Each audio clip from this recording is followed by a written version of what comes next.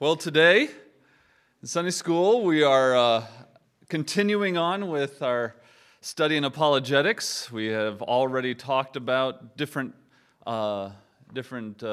modes or methods, and we have shown that your worldview will determine what method you want to use or you will be attracted to using. We showed that from a Reformed worldview, we are going to want the covenantal apologetic. There might be other methods that come, maybe even a method in which someone combined two methods and wrote a book about it. We'll see how that goes. All right. But for now, we're looking at covenantal apologetics. All right.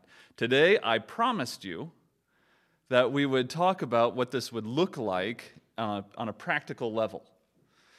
And I want to get practical, not in the sense of, and we'll talk a little bit about how we talk to unbelievers as far as people outside of yourself, but we also want to talk today about the unbeliever that lives inside you, that unbeliever. And so we're going to try and get practical with addressing that one. So let's have a word of prayer, and then we will get going. Let's pray. Dear Heavenly Father, we come to you with open hands, hoping that your Holy Spirit would work on us, that we would learn something from your word, something that your Spirit would apply to our hearts and maybe change the way we think about how we address sin in our hearts, that we might be able to have better communion with you, Lord. We ask these things in your Son's name. Amen. All right. Well, there's a question at the top of your paper there. It says, what is the unbeliever's problem? Now, we have discussed this, I think, quite extensively. Remember, as an apologetic is not a worldview, right? Apologetic is not a worldview. A worldview is the criteria you use to interpret the world. An apologetic is the method you use to defend your faith. Okay? So one is a criteria for interpretation, so you know what you're looking at in the world. And the other one, the apologetic, is a method that I use. My method will depend on my worldview. All right. Now, our worldview is that unbelievers have a major problem. Okay? What is that problem? Bob. I got to give the obvious answer because it might even be right. And that is simply this. The problem is that they don't believe. It just totally screws them up. It fouls them up in life. I mean, this is, if you want to make one mistake, that's probably the worst one you can make. Okay, Bob says their major problem is that they don't believe. And that's true, right? That is their main problem. What causes them, what is the thing that is keeping them from believing? Okay. All right, yes, it might have something to do with covenant, but you don't have to use that word. Let me ask you this. Is it because the unbeliever simply just doesn't have the right information? Okay. Are they aware of the truth? Okay. All right. So we have some common notions, right? And the common notion that Romans 1:18 through 20 tells us is that they all know not just of a God, but they know the God and his attributes. It's clearly seen Okay, this is what Scripture tells us. All right, we can't tap dance around that one. So what is the problem? If they know, all right, very good. They suppress the truth and unrighteousness. That's their main issue. They don't believe because they're suppressing the truth. Yes, sir. May I suggest that they may be polytheists? All right, what I'm trying to say here is, I think they believe in a God, Mm-hmm. but they've gotten used to running their own body. We have to, all of us do. I got to get through the door one day. Mm-hmm. I want to get Yeah. stuff. And I'm in charge. Yeah. And all of a sudden, this having a God who's in charge of the whole thing is hard for my, excuse me, God inside. Yes. And so I'm sort of a polytheist. Yes. Okay, Bob is bringing up an excellent point. And if this guy named Cornelius Van Til was alive today, he would be very excited about what you just said. So Bob said this. Bob said, there is this God that we serve, right? Or the unbeliever serves. Sometimes we serve it. That is us, right? That we have the answer, right? That we can trust ourselves, right? And isn't this the story, right? This was something Oprah Winfrey wanted everyone to believe, and I think any Disney movie is still trying to get you to believe that when it comes right down to it, the thing that limits you is that you're not believing in yourself, right? You got to believe in yourself. If you just believed in yourself, you can do it, right?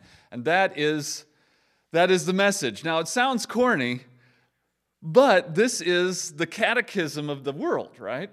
The catechism of the world gives you these simple answers that even a child can understand, so as you grow up, you begin to believe it, right?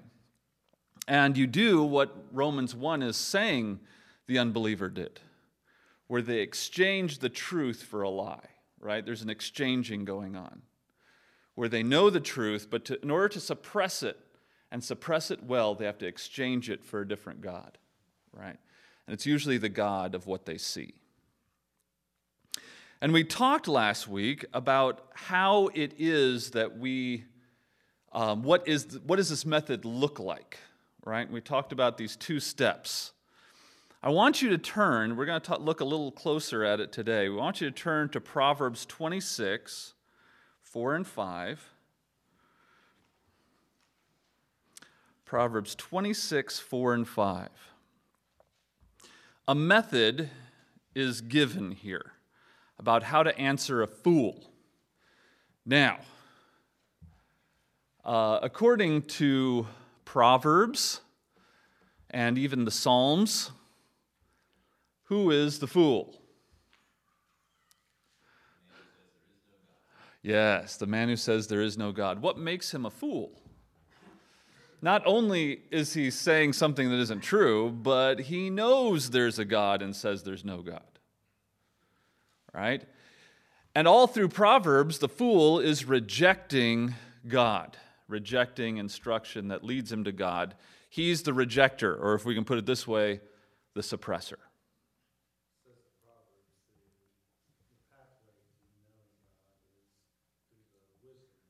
Mm-hmm. Yes. Absolutely. So yes, Nathan's talking about how in Proverbs over and over it's talked about how this rejection of the wisdom of God. And we even find knowledge itself is not a neutral thing.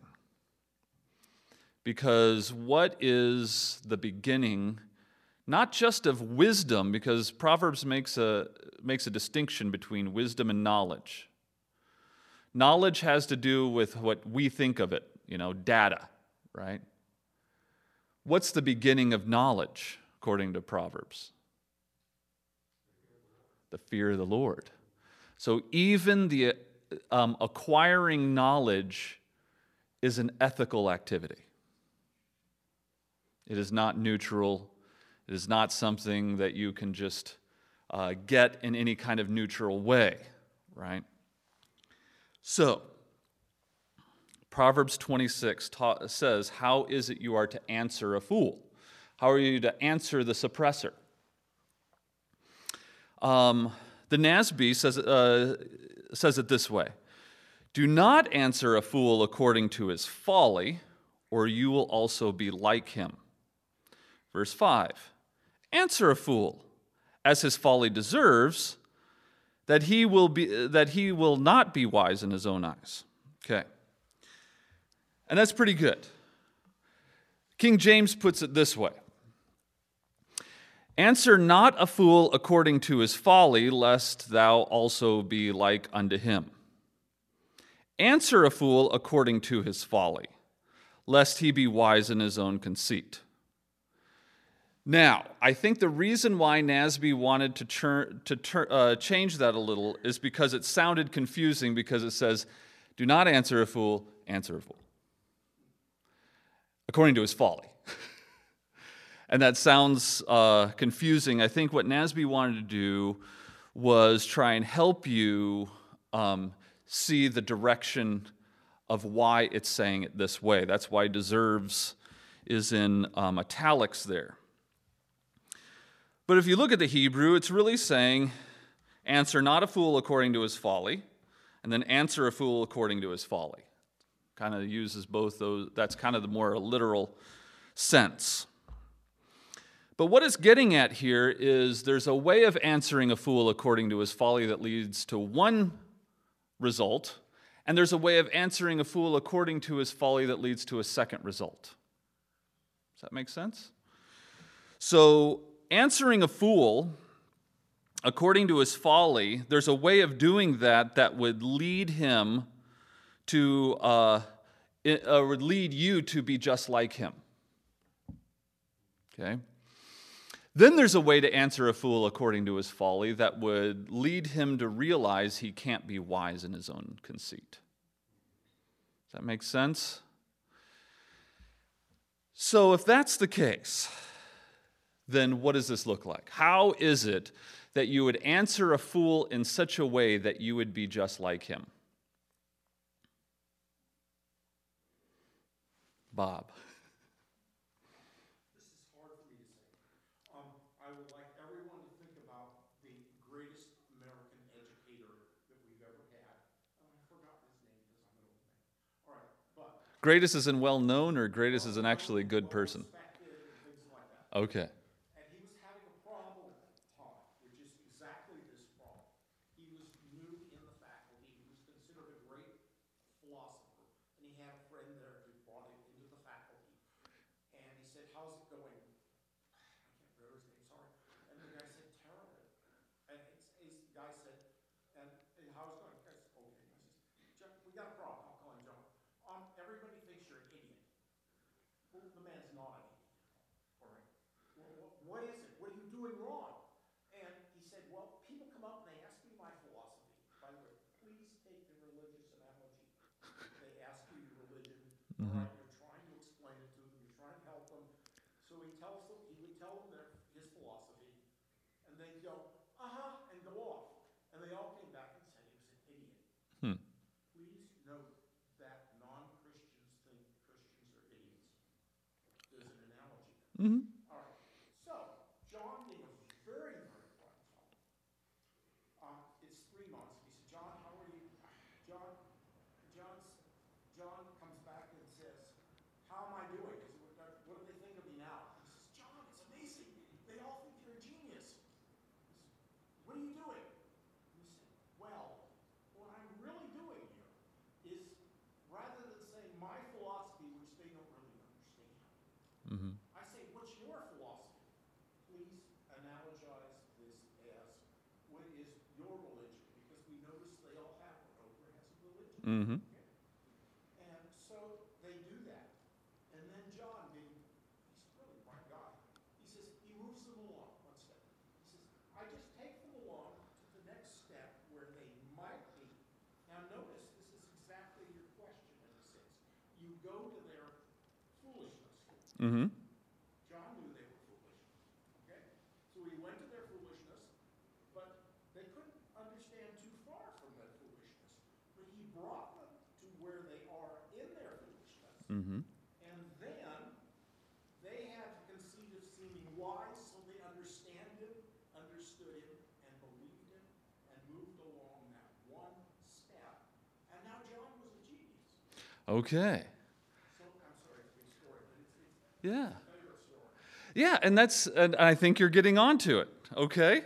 Now, for those that are listening online, I probably can't go into explain to you everything that Bob just said, but the idea is this, and I think this is where Bob is getting at. The idea is that if you take the same grounding as someone else, in other words, let's say you're arguing with someone who is pro-abortion, okay, and you're arguing with them. Okay, and you start arguing over when someone becomes a person. And so you say, well, it's when the heart starts beating. Can't I just get them to that? Okay, well, when the heart starts beating, that's a person. Okay, or when the brain when the brain is formed, then that's a person. And so you can't have an abortion when there's a heartbeat, or you can't have an abortion when there's brain function. And you start arguing on those grounds, okay? What you're doing is you're taking on their grounding. Their grounding is that someone becomes a person, but not at conception, okay? So at conception, you're not a person yet. You've taken that on and said, yes, I agree with that. A person is not a person at conception, but I will follow you until we get to heartbeat. Then we need to start making a difference. That's taking on their own grounding, right? Now you're becoming like them, right? However, what Bob is talking about is what the next verse is saying, okay? So you don't want to argue by taking on their assumptions, right? So that's your first one. Do not answer a fool taking on his assumptions, or you will be just like him. You can't take on his assumptions. But the next verse, when you answer a fool according to the assumptions, right? In other words, you say, okay, well, let me take what you believe and show you where it leads. Okay? So you say that someone isn't a person until X. Right? And so you say, well, maybe a person isn't a person. They might be human, right? This is the argument right now. They're human, but they're not a person yet. You don't become a person until, according to one medical journal, they don't become a person until they can value their own being. Okay? So once they're able to value their own being, they become a person. Well, you say, well, if you really believe that, here's the second verse. The second verse is saying, you show them where their folly goes. You do answer a fool and show them, according to their folly, where it leads, so they're no longer wise in their own eyes. And you take that medical journal and you say, this medical journal says someone doesn't become a person until they can value their own being. Well, how would you assess that? Could it be that after birth, the baby does not value his own being? He doesn't understand that yet. So it would take maybe to 2 or 3 years old before they start really understanding to value their own being. That they feel they're in danger, they want to protect their life, they now value their life, they're now a person. So maybe we can have abortion up until 2 or 3 years old. That's where your logic leads. And they discover that trying to separate humanity from personhood is folly. It is stupid. But they have to recognize that by you showing them where that leads. You're not taking on their assumptions and then arguing from them. You're saying, this is where your assumptions lead. They lead to this. It's folly. And what their goal is, not just to make them look silly, but you're trying to help them understand what they already know to be true. That this is not truth that they have stumbled upon, that this is more suppression against what they already know is true, that there is a God, and they are murdering people. And so turning that idea from this is my comfort to really this is my suppression against the truth is the goal to a covenantal apologetic. Does that make sense?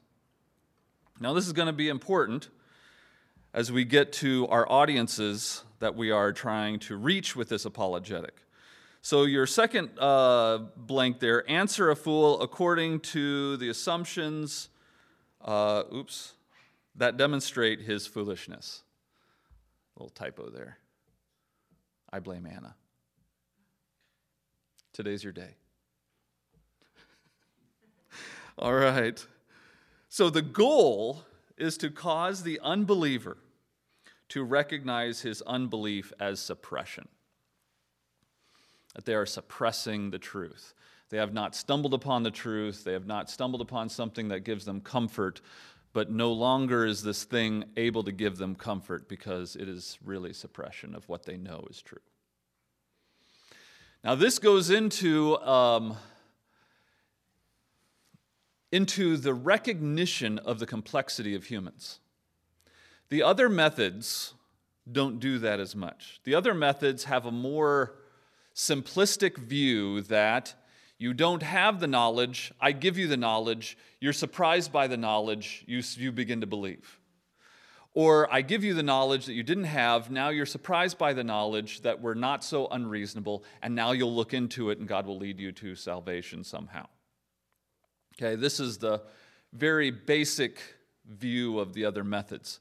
This method takes into account the more complex situation humans are in, where we are able to suppress what we know. Now, this is important because this is why the other methods might make you feel smart in front of other people that are academic, but it won't help you when you start doubting. Because when you start doubting, and you want to use a method that is designed to help someone who just doesn't have the right knowledge, you are trying to add something to what you already know is true. You are trying to believe that your doubt is innocent and simply needs more information. And you've led yourself into a false dichotomy. That is a logical term, meaning you have led yourself into two choices when there's other choices there. And we're going to talk about that in just a minute.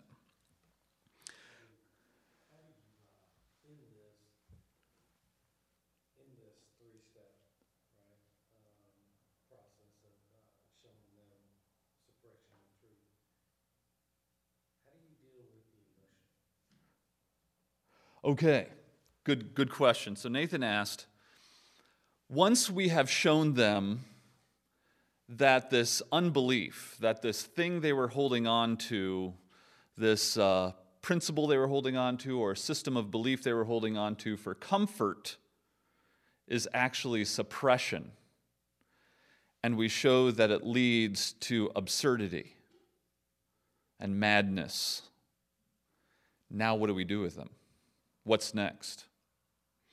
So if you look on your paper, it says the two movements. The first movement is from Proverbs 26, 4 and 5, where you show the logical end to the unbeliever's assumptions. And that's what we just talked about. And that leaves them without hope in the thing they were trying to find hope, right?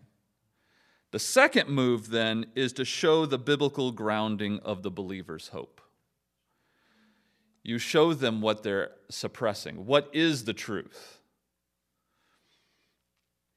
So you show them, well, what is a person then? Remember, we're talking about, if we're discussing life with a pro-abortion person who has found comfort in murder through trying to separate humanity from personhood, right? And this is from a medical journal. I had my students at USC Upstate read it, and they were appalled by it, including the ones that were quite pro-abortion. But what it does is it shows you the madness of where this leads. But then we want to show what's our grounding for hope, right? You understand, those of you that have studied science for any point in time, the secular world has no answer for what life is. They know life is around. They know how it works, but they don't have an explanation as to why it is some organisms are animated. Where does that animation come from? They know energy, they know movement, but they don't know where this animation comes from. Does that make sense? We have the answer to that. Life comes from our God, who has never had a beginning. And we are able to turn to our nuclear weapon, right? We don't have to take on their grounding so that they understand because they don't believe the Bible. Does that make sense? This is the big argument. Well, they don't believe the Bible, so we have to do something else. We have to use something else to convince them so that then they will accept the Bible. Does that make sense?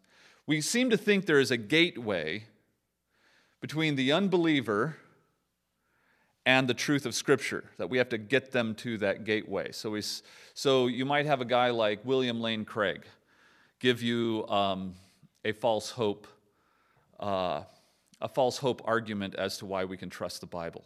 One of his false hope arguments is that, well, we have the witnesses that were really close to the event. Now, we are really far from the witnesses, right? So when it comes to when the Bible was written and who wrote it, we have the witnesses super close to the events that they're talking about.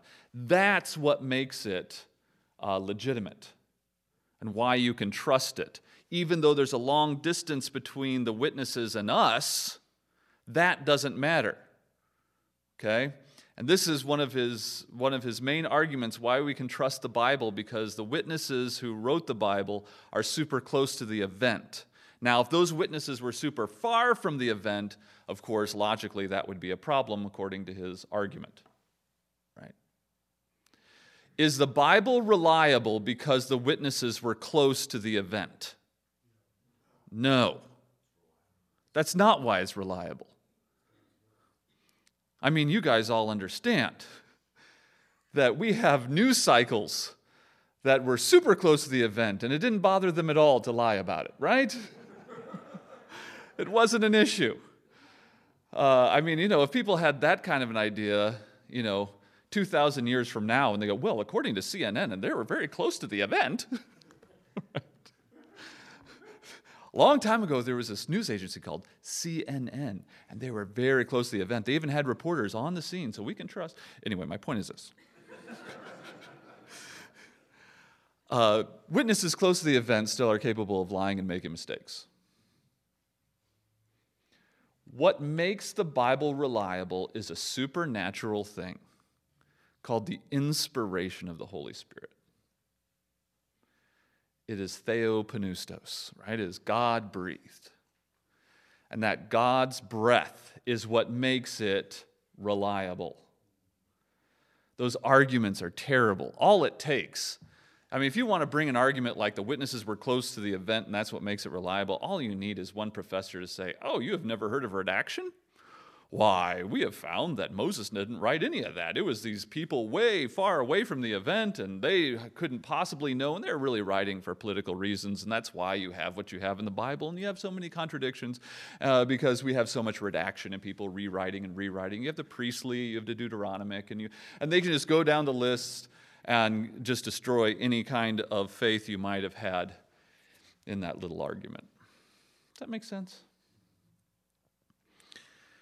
So,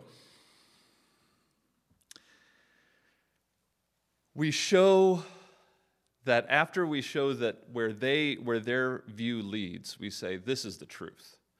This is the part you have been denying. This is the part you have been rejecting. You have been rejecting that there is a God. You know who He is. And He is the source of all life. And when you stop a pregnancy, you are rejecting God himself, right? God's activity, right? One of the greatest things I've ever been able to enjoy was teaching an ethics course in which the book that I was forced to use said there was no verse in Scripture that ever said that abortion is wrong. So I got to say, hey kids, is that true? No, I don't know. I'm like, hey, well, let's find out. So we get to spend 2 weeks in Scripture searching it out. It turns out Scripture has a lot to say about unborn babies and God's activity. And they get to hear it all from God's Word himself, because we were just asking if the textbook was accurate or not. Turns out it wasn't, by the way. So it took 2 weeks to find that out, and the kids got to hear a lot of Scripture. And I got to sit in the chair's office quite a bit for that. But all you have to do when you sit, if any of you ever find yourself in academia and a chair gets mad at you for using Scripture in class, all you have to do is ask them to do work, and they won't do anything about it. So you say, "Oh, you're welcome to stop by and sit in one of my classes." Like, "Oh, well, just try and be careful." I'm like, "Oh, okay."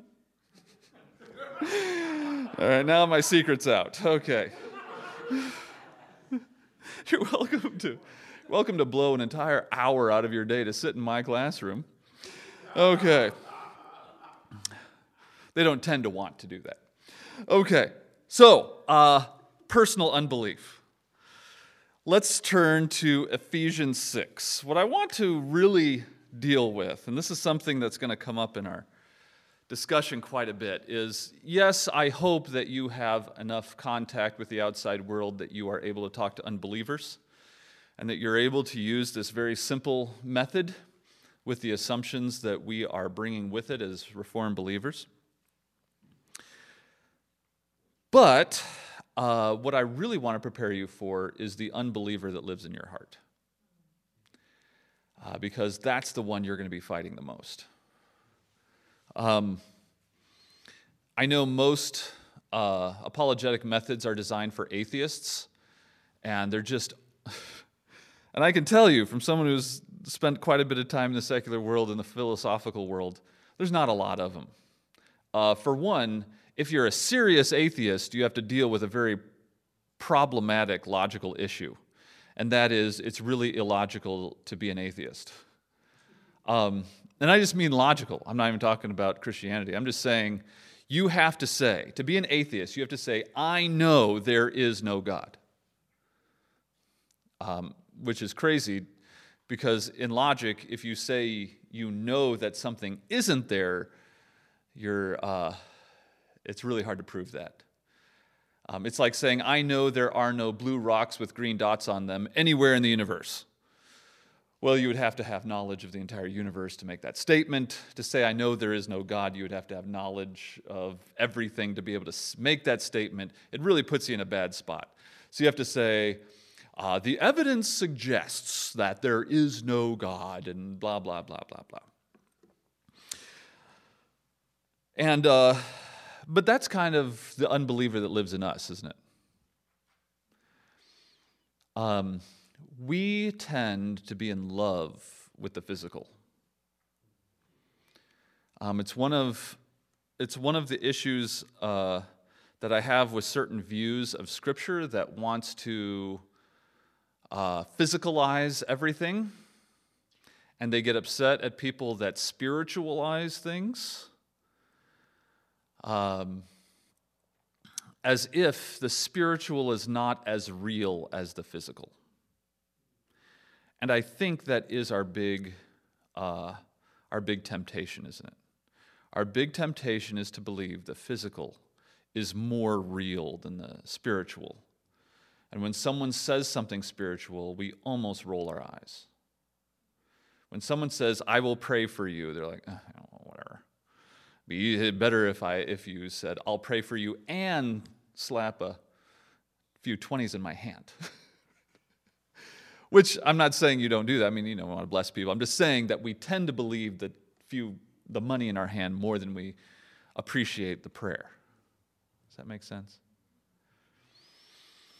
Because what we really believe is that the doubt that we have is innocent, it is understandable, and it's just us having questions.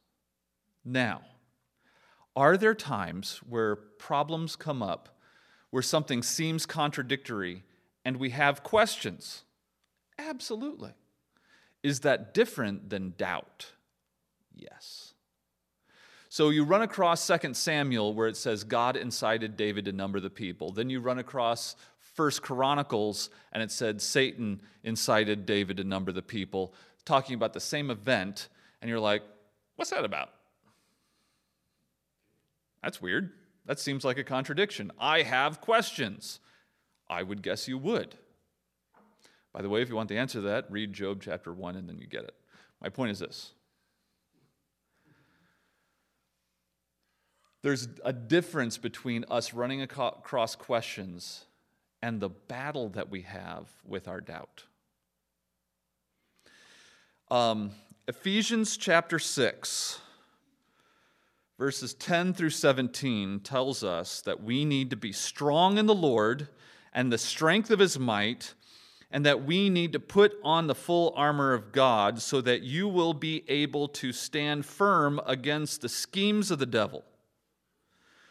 For our struggle is not against flesh and blood, but against rulers, against powers, against the world forces of this darkness, against the spiritual forces of wickedness in heavenly places. And then, therefore, it tells you to take what kind of armor you need to take up. The Christian life is guaranteed to be a war. That is what your blank is there. The Christian life is guaranteed to be a war. Because our battle is spiritual. Okay? Now, because our battle is spiritual, our constant temptation is to trust the, what do you think the next blank is there?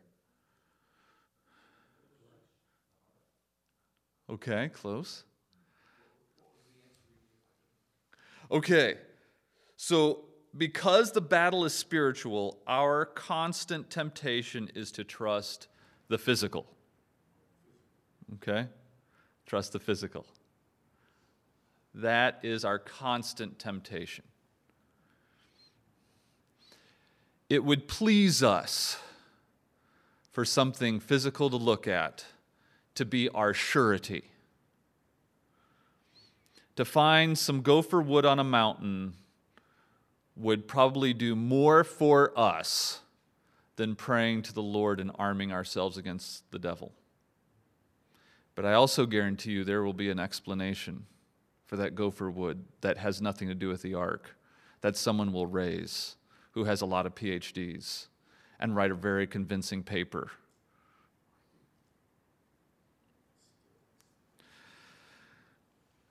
So unbelief, I want you to understand this.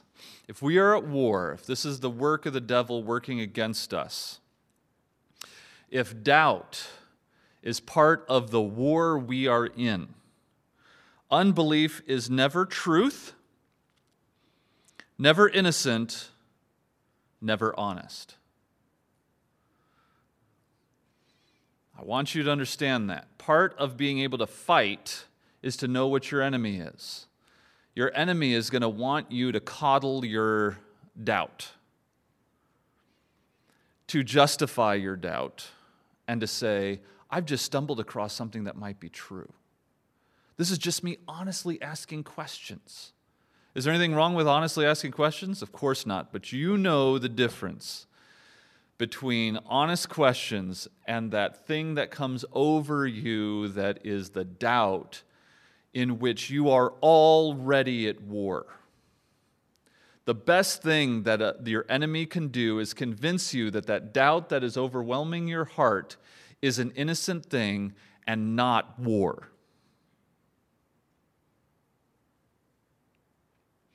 That when doubt overcomes you and you are longing for something physical to be your comfort, as opposed to something spiritual from the Holy Spirit and God's Word. When God's Word and the Holy Spirit seem weak to you, but something physical or something logical seems strong to you, you are already suffering in the war. You have several darts that have not been deflected, that are in your body. Do you understand what I'm saying? Now, at that point, you can either suppress the fact that you've already been stabbed several times and just say, it's merely a flesh wound, I'm fine. This is just honest thoughts. Maybe I've stumbled across something true. This is just me coming up with interesting ideas, and no one has been able to tell me what's right or wrong yet, and so I have a right to comfort my doubt. Unbelief is always rooted in pride and is the battle. If you protect your doubt and say it is not rooted in pride, this is just me making honest observations and honest questions, right? And again, I have been a teacher for 22 years. I get it when people have questions. I get it when people say, this doesn't make sense. I need this to make sense. And there's ways to make sense, and you find people that help you with that. I'm talking about the doubt that overwhelms your heart, where you are using those things that give you questions as ways to comfort your doubt. Do you understand what I am saying?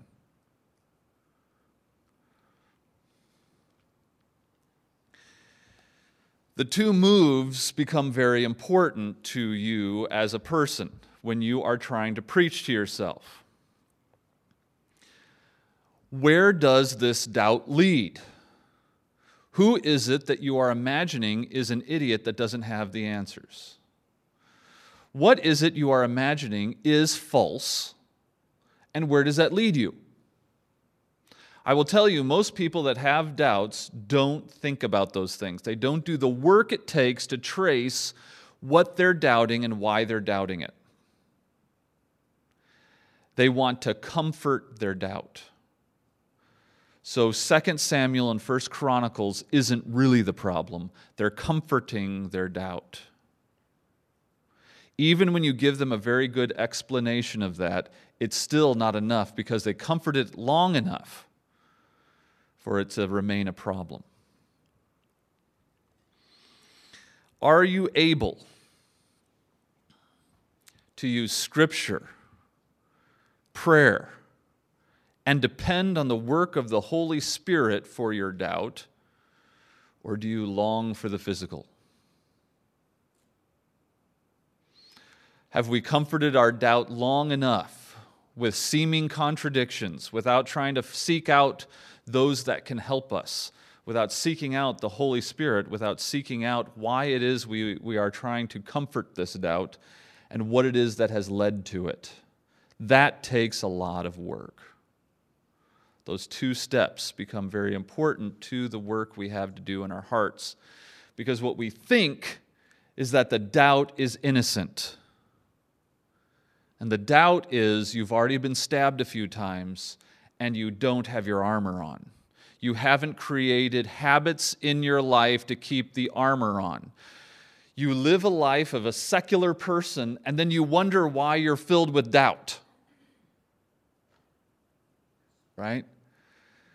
We do nothing to prepare ourselves for war, and then we wonder why we're stabbed all day.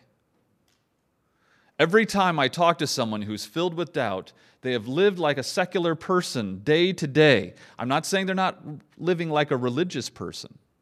They do religious things. I'm saying they do religious things the way secular people do. They're not arming themselves. They don't think of themselves in battle every day. And so what do we expect, right? And this especially happens with teenagers who still think their parents are idiots, right? And that they have discovered the truth. They get it, right? Think of the pride it takes to look at someone who's in their 30s or 40s and think they don't know anything. I have reached the whole age of 15 and have gotten it, right? And you think doubt isn't rooted in pride? All right, that was just for the older people in the room. For you younger people, I apologize if I offended you. I'm sure I'm wrong. All right, we got to go. Talk to me afterwards if you have questions. Next week, we're going to talk about some specific issues that have made people stumble in their doubt and how we can deal with those things. Let's pray, and then I'll take all your questions. Let's pray. Dear Heavenly Father, we are grateful to you for your goodness to us, for the fact that you are one we can depend upon, and that your Holy Spirit really is our comforter, and that your word is a powerful sword that can cut us down to our bone. Lord, we pray for your work in that as Andrew comes and preaches to us, Lord. Let your word come through clearly and let it pierce our hearts, Lord. We ask these things in your Son's name. Amen.